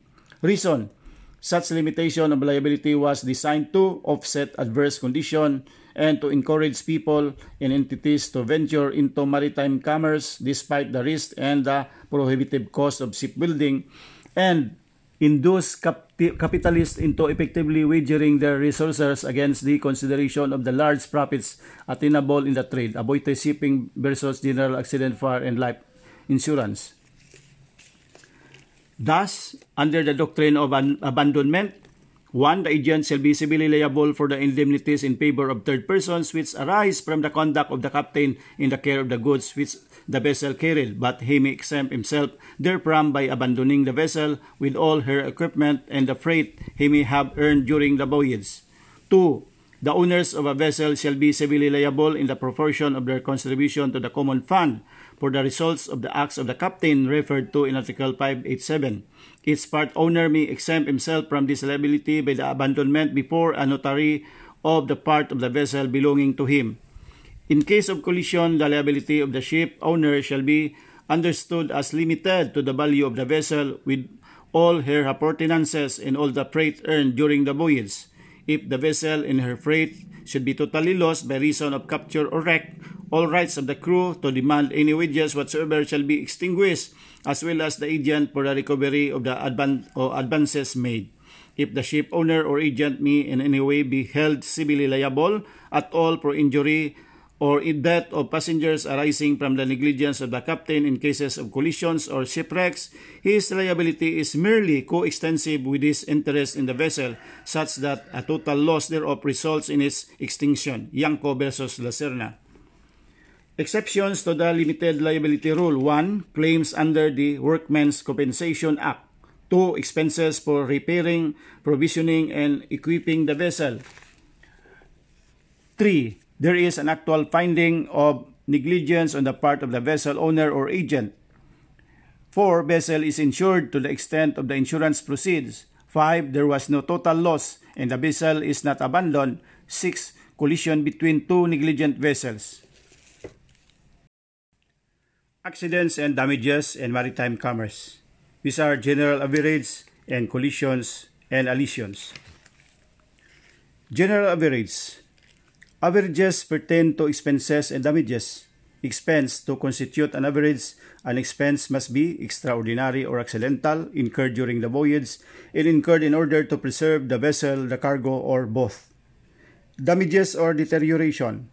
To constitute an average, it must have been suffered by the vessel from the time the vessel put to sea from the port of departure until it cast anchor in the port of destination, and have been suffered by the merchandise from the time they are loaded in the port of shipment until they are unloaded in the port of consignment. There are two kinds of averages. 1. Particular or simple average, and 2. Gross or general average. Particular average. Particular or simple averages shall include all damages and expenses caused to the vessel or cargo that did not inure to the common benefit and profit of all persons interested in the vessel and her cargo. The owner of the goods which give rise to the expenses or suffered the damage shall bear this average. General average. General or gross averages shall include all the damages and expenses which are deliberately caused in order to save the vessel, her cargo, or both at the same time from a real and known risks. The gross or general average shall be borne by those who benefited from the sacrifice. These include the ship owner and the owners of the cargoes that were saved. Contribution may also be imposed on the insurers of the vessel or cargoes that were saved, as well as lenders on bottomry or respondencia. Requisites. There must be a common danger, that for the common safety part of the vessel or of the cargo or both is sacrificed deliberately, that from the expenses or damages caused follows the successful saving of the vessel and cargo, and that the expenses or damages should have been incurred or inflicted after taking proper legal steps and authority. Common danger means both the ship and the cargo, after it has been loaded, are subject to the same danger, whether during the voyage or in the port of loading or unloading, whether the danger arises from the accidents of the sea, dispositions of the authority, or faults of men, provided that the circumstances producing the peril may rationally be said to be certain and imminent. It excludes measures undertaken against a distant peril. Magsaysay Incorporated versus Agan. No. When a vessel is stranded unintentionally, the damages incurred cannot constitute general averages. These are cases of general averages. 1. The goods or cash invested in the redemption of the vessel or cargo captured by enemies, privateers, or pirates, and the provisions, wages, and expenses of the vessel detained during the time the arrangement of redemption is taking place constitute general average. 2. The goods jettisoned to lighten the vessel, whether they belong to the vessel, to the cargo, or to the crew, and the damage suffered through said act by the goods kept. 3. The cables and masts which are cut or rendered useless, the anchors and the chains which are abandoned in order to save the cargo, the vessel, or both. The expenses of removing or transferring a portion of the cargo in order to lighten the vessel and place her in condition to enter a port of or roadstead, and the damage resulting therefrom to the goods removed or transferred. More on general averages are, number 5, the damage suffered by the goods of the cargo through the opening made in the vessel in order to drain her and prevent her sinking. 6. The expenses caused through floating a vessel intentionally at stranded for the purpose of saving her. The damage caused to the vessel which is necessary to break open, scuttle, or smash in order to save the cargo. 8. The expenses of curing and maintaining the members of the crew who may have been wounded or crippled in defending or saving the vessel. And 9. The wages of any member of the crew detained or hostage by enemies, privateers, or pirates, in the necessary expense which he may incur in his imprisonment until he is returned to the vessel or to his domicile should he prefer it. 10. The wages and victuals of the crew of a vessel chartered by the month during the time it should be embargoed or detained by force majeure or by order of the government, or in order to repair the damage caused for the common good. 11. The loss suffered in the value of the goods sold at arrivals under stress in order to repair the vessel because of gross average. 12. The expenses of the liquidation of the average. 13. If in lightening a vessel on account of a storm in order to facilitate her entry into a port or roadstead, part of her cargo should be transferred to lighters or barges and be lost. The owner of said part shall be entitled to indemnity as if the loss has originated from a gross average. And 14. If as a necessary measure to extinguish a fire in a port, roadstead, creek, or bay, it should be decided to sink any vessel, this loss shall be considered gross average to which the vessel saved shall contribute. Jettison. Jettison is the act of throwing overboard part of the vessel's cargo or hull in hopes of saving a ship from sinking. The captain shall direct the jettison and shall order the goods cast overboard in the following order. 1. Goods on deck, beginning with those which embarrass the maneuvers of damage the vessel, preferring it possible, the heaviest ones with the least utility and value. And 2.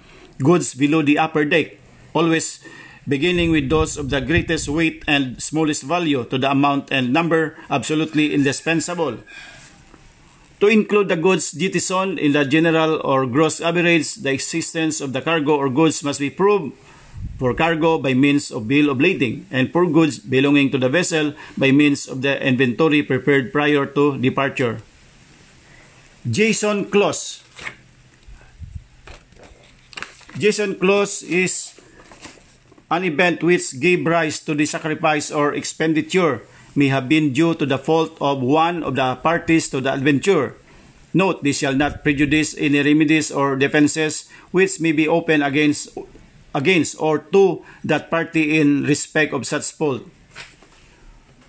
Procedure for recovery, assembly and deliberation with the sailing mate and other officers. Resolution of the captain adopted. Hearing of the persons interested in case an interested person should not be heard, he shall not contribute to the gross average.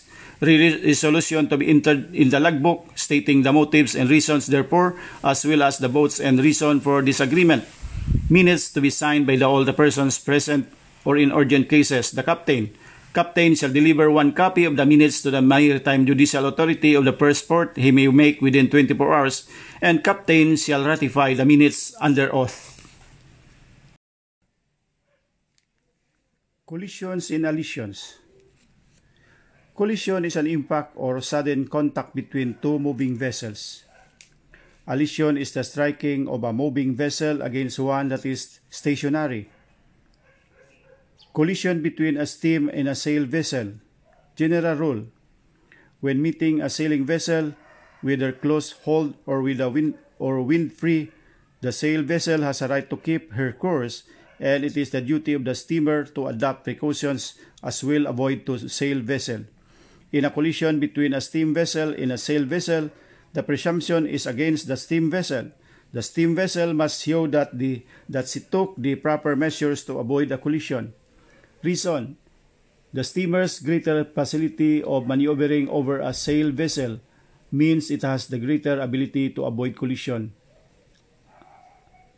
Collision between two power-driven vessels. General rule: when two power-driven vessels are meeting head-on or nearly head-on so as to invoke risk of collision, it shall alter her course to starboard, right side. Reason: so that it may pass on the port, left side of the other.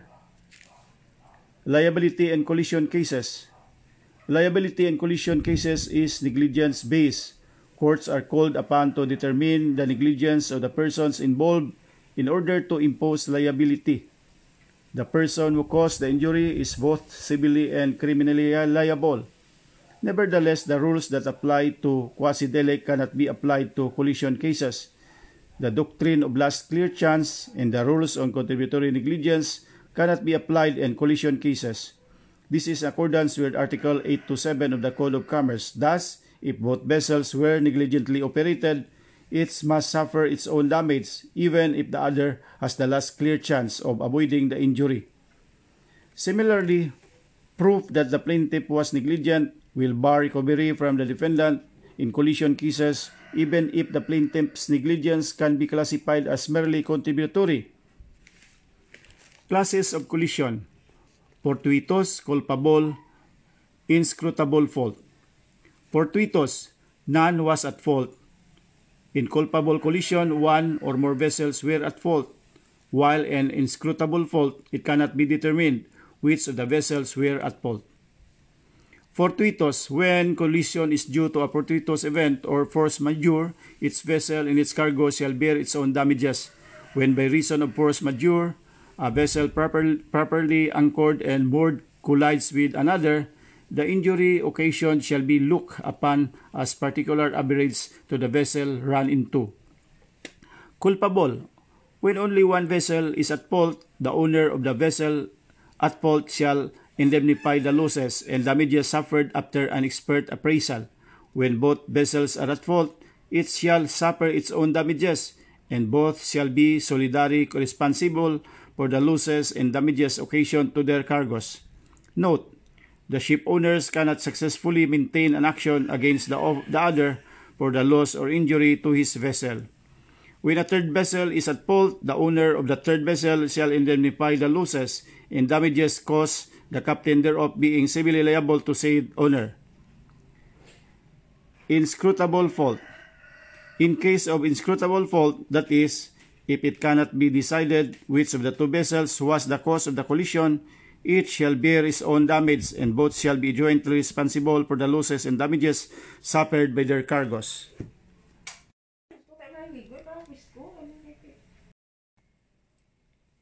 Carriage of Goods by Sea Act or COGSA. Application: COGSA, Commonwealth Act No. 65, is a special law that governs all contracts of carriage of goods by sea between or to and from the Philippine ports. Its application in according to the following scheme: common carrier versus private carrier coming to the Philippines from foreign trade. Common carrier, New Civil Code for Common Carriers, COGSA, Code of Commerce. Private carrier, applicable is COGSA, Code of Commerce, New Civil Code, provisions not on common carriers, that is, torts and contracts. From Philippines to foreign country, common carrier and private carrier applies laws of such foreign country, 1753 Civil Code. Nothing stops parties from stipulating that COGSA shall primarily apply. Even domestic carriers can stipulate such. With respect to vessels destined for foreign ports, the COGSA does not apply unless parties make it applicable. Under Article 1766, and on matters not regulated by the Civil Code, the rights and obligations of common carriers shall be governed by the Code of Commerce and special laws. Thus, although a special law, COGSA only applies when the Civil Code has no provisions dealing with the matter. Notice of loss or damage. Notice of claim in the general nature of the loss or damage must be given in writing to the carrier or his agent at the port of discharge before or at the same time of the removal of the goods. If damage is not patent or cannot be ascertained from the package, the shipper should file the claim with the carrier within 3 days from delivery. Under Section 3.6 of COGSA, a failure to file a notice of claim within 3 days will not bar recovery if it is nonetheless filed with 1 year or within 1 year. This 1 year prescription period also applies to the shipper, the consignee, the insurer of the goods, or any legal holder of the bill of lading. Inasmuch as neither the Civil Code nor the Code of Commerce states a specific prescriptive period on the matter, the COGSA may be applied. Note, in the Warsaw Convention as well as the Code of Commerce, the notice requirement is a condition precedent for the right of action against the shipowner to accrue. Period of prescription. The carrier in the ship shall be discharged from all liability in respect of loss or damage unless suit is brought within 1 year after delivery of the goods or the date when the goods should have been delivered. The absence of a notice shall not affect or prejudice the right of the shipper to bring suit within 1 year after the delivery of the goods or the date when the goods should have been delivered. COGSA as special law prevails over the general provisions of the Civil Code on prescription of actions, maritime agencies, and services. Limitation of liability. Under Section 4, Paragraph 5 COGSA, the limit is set at a maximum of $500 per package or customary freight unit. This is deemed incorporated in the bill of lading even if not mentioned therein. Easter Shipping Lines and versus IAC. The declaration made by the shipper stating an amount bigger than $500 per package will make the carrier liable for such bigger amount, but only of the amount so declared is the real value of goods. The Civil Code does not limit the liability of the common carrier to a fixed amount per package. Thus, the COGSA supplements the Civil Code by establishing a statutory provision limiting the carrier's liability in the absence of the shipper's declaration of a higher value or higher value in the bill of lading. Belgian Overseas Chartering and Shipping versus Philippine First Insurance Company. Public Service Act. Definition of public utility. A public utility is a business or service engaged in regularly supplying the public with some commonly or service of public consequence such as electricity, gas, water, transportation, telephone, or telegraph service. National Power Corporation versus Court of Appeals. Elements of a public utility. There must be a public interest or consequence, private property devoted to public use, offers to the public indiscriminately for hire or for compensation. Necessity for certificate of public convenience. No public service, as herein defined, shall operate in the Philippines without having first secured from the Commission a certificate which shall be known as Certificate of Public Convenience or CPC or as Certificate of Public Convenience and Necessity CPCN, Section 15 of Public Service Act. Requisites. The following are the requisites before a Certificate of Public Convenience may be granted. The applicant must be a citizen of the Philippines or a corporation or a co-partnership, association, or joint stock company constituted and organized under the laws of the Philippines, 60% at least of the stock or paid-up capital of which belong entirely to the citizens of the Philippines. The applicant must prove that the operation of the public service proposed and the authorization to do business will promote the public interest in proper and suitable manner. The applicant must be financially capable of undertaking the proposed service and meeting the responsibilities incident to its operation. Citizenship. No franchise certificate or any other form of authorization for the operation of a public utility shall be granted except to citizens of the Philippines, or corporations or associations organized under the laws of the Philippines, at least 60% or percent of whose capital is owned by such citizens. Article or Section 11, Article 12 of Constitution. Promotion of public interest. Property becomes clothed with a public interest when used in a manner to make it of a public consequence and affect the community at large. When the devotes his property to use in which the public has an interest, he in effect grants to the public an interest in that use and must submit to be controlled by the public for the common good to the extent of the interest he has thus created. North Negros Sugar Company versus Hidalgo. Financial capability. One of the primary factors considered in the granting of a certificate of public convenience for the business of public transportation is the financial capacity of the holder of the license so that liabilities arising from accidents may be duly compensated. Prior operator rule. Its meaning. The first licensee should have more or less of a vested and preferential right over a person who seeks to acquire another and a later license over the same route, so long as the first license keeps and performs the terms and conditions of its license and complies with the reasonable rules and regulations of the Commission and meets the reasonable demands of the public. Reasons. Without such preferential right, the first licensee would not have protection on his investment and would be subject to ruinous competition and thus defeat the very purpose and intent for which the Public Service Commission was created. Batangas Transportation Company. Exceptions. When public interest and convenience would be better served by the new operator, where the old operator failed to make an offer to meet the increase in traffic, where the certificate of public convenience granted to the new operator is maiden franchise, and when the application of the rule would be conducive to monopoly. Manburso Incorporated versus Francisco. What is ruinous competition? There is ruinous competition if the operator would be deprived of their profits on the capital invested in its business. The business would not have been sufficient or to not have sufficient gains to pay a fair rate of interest on its capital investment.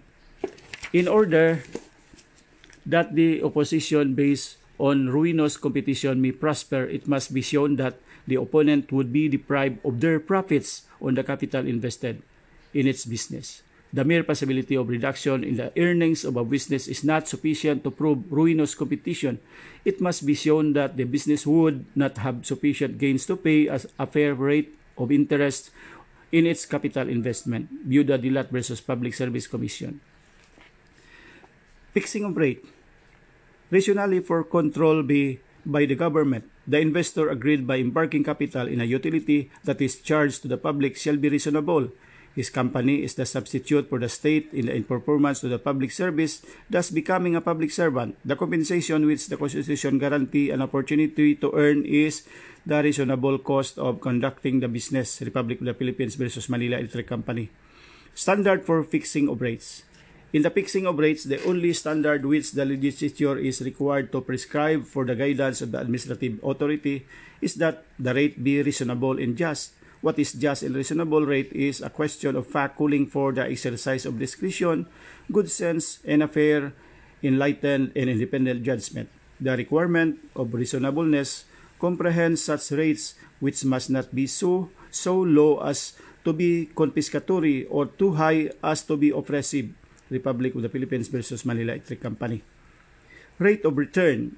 In determining the just and reasonable rates to be charged by a public utility, three major factors are considered by the regulating agency: rate of return, rate-based, and return itself or the computed revenue to be earned by the public utility based on the rate of return and rate base. The rate of return is a judgment percentage which, if multiplied with the rate base, provides a fair return on the public utility for the use of its property for service to the public. The rate of return of public utility is not prescribed by statute but by administrative and judicial pronouncement. This court has consistently adopted a 12% rate of return for public utilities. Exclusion of income tax as expense. Income derived from any public utility or from the exercise of any essential government function accruing to the Philippine government or to any political subdivision is excluded from gross income. Unlawful arrangement. A. Boundary system. Under the boundary system, the driver rents the vehicle, typically a jeepney, from the owner or operator by paying a fee called the boundary fee, pays for fuel and maintenance of the vehicle. Whatever the driver earns from passenger fares in excess of the boundary fee is his income. Pacquiao Transport Corporation versus National Labor Relations Commission. B. The kabit system. The kabit system is an arrangement whereby a person who has been granted a CPC allows another person who owns motor vehicles to operate under such franchise for a fee. Rationale against the kabit system. It is an abuse of the Certificate of Public Convenience, a special privilege conferred by the government.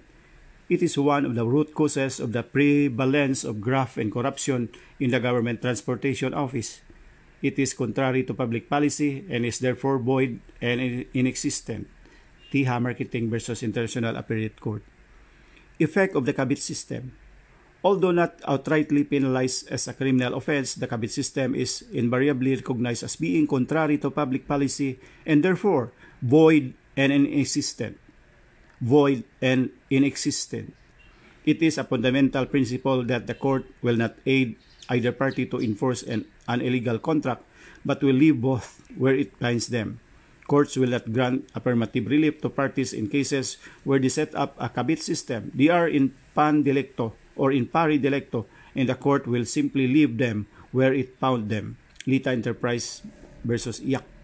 The operator of record is considered the operator of the vehicle and contemplation of law as regards the public and third persons, even if the vehicle involved in the accident had been sold to another. Santos versus Sibog, where such sale had not been approved by the then Public Service Commission. Approval of sale, encumbrance, or lease of property. Before the sale, encumbrance, or lease of public utility, property, or assets, the Public Service Act requires the approval of the PSC. There should be a public hearing with notice to all interested parties before the approval is granted. The PSC must first determine if there are good and reasonable grounds justifying the transfer or lease of the property covered by the franchise, or if the sale or lease is detrimental to public interest. Reasons. A franchise is personal in nature. Any transfer or lease thereof should be notified to the PSC so that the latter may take proper safeguards to protect the interest of the public. If the property covered by the franchise is transferred or leased to another without obtaining the requisite approval, the transfer is not binding against the Public Service Commission, and the grantee continues to be responsible under the franchise in relation to the Commission and to the public. Montoya versus Ignacio. The Warsaw Convention. Applicability. The Warsaw Convention applies to all international carriage of persons, baggage, or cargo performed by aircraft for reward. Gratuitous carriage by aircraft performed by an air transport undertaking. International air carriage or international air transport means transportation by air between points of contact of two high contracting parties or those countries that have acceded to Warsaw Convention wherein the place of departure and the place of destinations are situated within the territories of two high contracting parties, regardless of whether or not there be a break in the transportation or a transshipment, or within the territory of a single high contracting party if there is an agreed stopping place within a territory subject to the sovereignty, mandate, or authority of another power, even though the power is not a party to the convention. A carriage to be performed by several successive air carriers is deemed, for the purposes of the conventions, to be one undivided carriage. It has been regarded by the parties as a single operation, whether it had been agreed upon under the form of a single contract or of a series of contracts. The carrier is liable for damages for death or injury of passenger, destruction, loss, or damage to any baggage or goods that are checked in, and delay in the transport by air of passengers, baggage, or goods. In death or injury of passenger, if the accident causing it took place on board the aircraft, in the course of the operations of embarking or disembarking, or when there was delay, and destruction or loss is during the transportation by air or where there was delay. The carriage by air contemplated comprises the period in which the baggage or goods are in charge of the carrier, whether in an airport or on board an aircraft, or in the case of landing outside an airport in any place whatsoever. It does not cover any transportation by land, by sea, or by river performed outside an airport. If transportation takes place in the performance of a contract by air for the purpose of loading, delivery, or transshipment, any damage is presumed, subject to proof to the contrary, to have been the result of an event which took place during the transportation by air. The Warsaw Convention does not provide for an exclusive enumeration of instances when the carrier is liable. It does not provide an absolute limit of liability, and it does not preclude the application of the Civil Code and other pertinent local laws in the determination of the extent of liability of the common carrier. Philippine Airlines versus CA. Hence, a complainant for quasi-deli can still be filed even if the filing is beyond the prescriptive period provided for under the Convention, so long as it is within the prescriptive period of 4 years under the Civil Code. Notice of claim. With the international carrier is a mandatory or condition precedent under the Warsaw Convention, baggage within 3 days from receipt, in case of delay within 14 days from the time the baggage was placed at the disposal of the passenger, and for goods within 7 days from delivery. In case of an action for damage to passenger baggage, the case must be filed in court within 2 years. Limitation of liability. Any provision tending to relieve the carrier of liability or to fix a lower limit than that which is laid down shall be null and void, but the nullity of any such provision does not involve the nullity of the whole contract. A billing of provisions excluding limiting liability.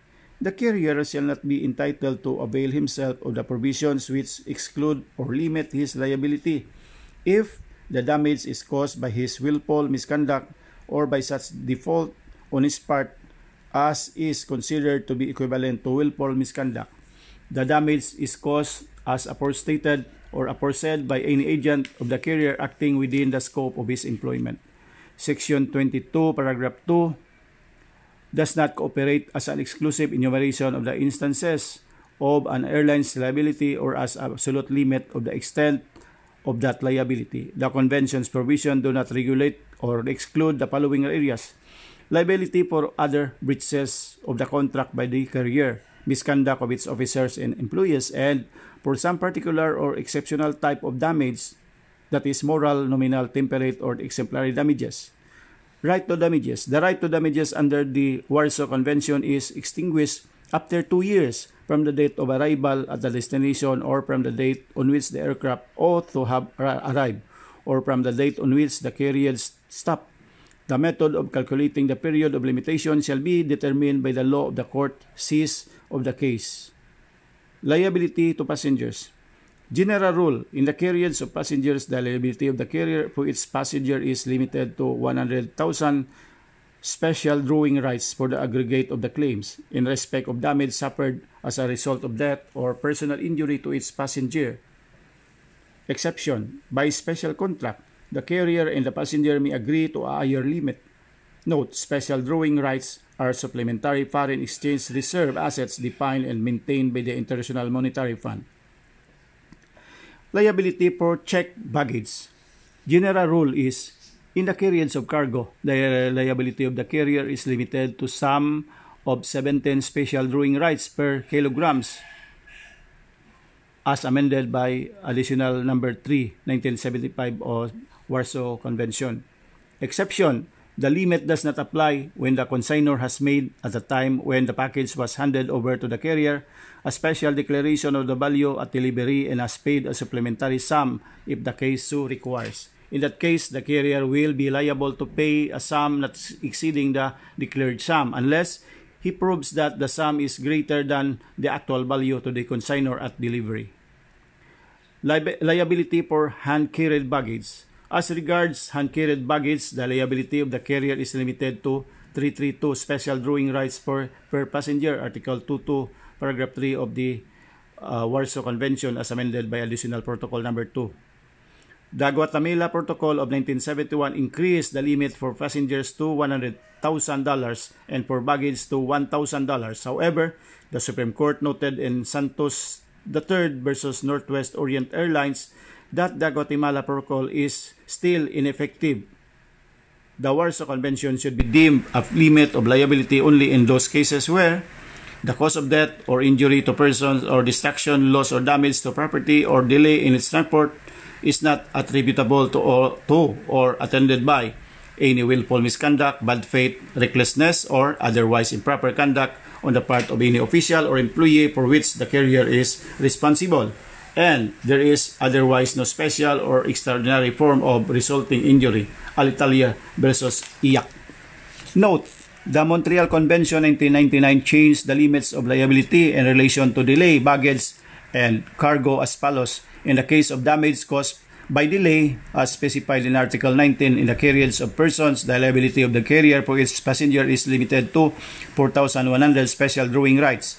In the carriage of baggage, the liability of the carrier in the case of destruction, loss, damage, or delay is limited to 1,000 special drawing rights for its passenger. In the carriage of cargo, the liability of the carrier in the case of destruction, loss, damage, or delay is limited to sum of 17 special drawing rights per kilograms. Willful misconduct. A common carrier may not avail of the limitation in the following cases. There is willful misconduct, default amounting to willful misconduct, accepting passengers without ticket, and accepting goods without airway or airway bill or baggage without baggage check. These are provided in the Warsaw Convention. Receipt by the person entitled to the delivery of baggage or cargo without complaint is prima facie evidence that the same has been delivered in good condition and in accordance with the document of carriage.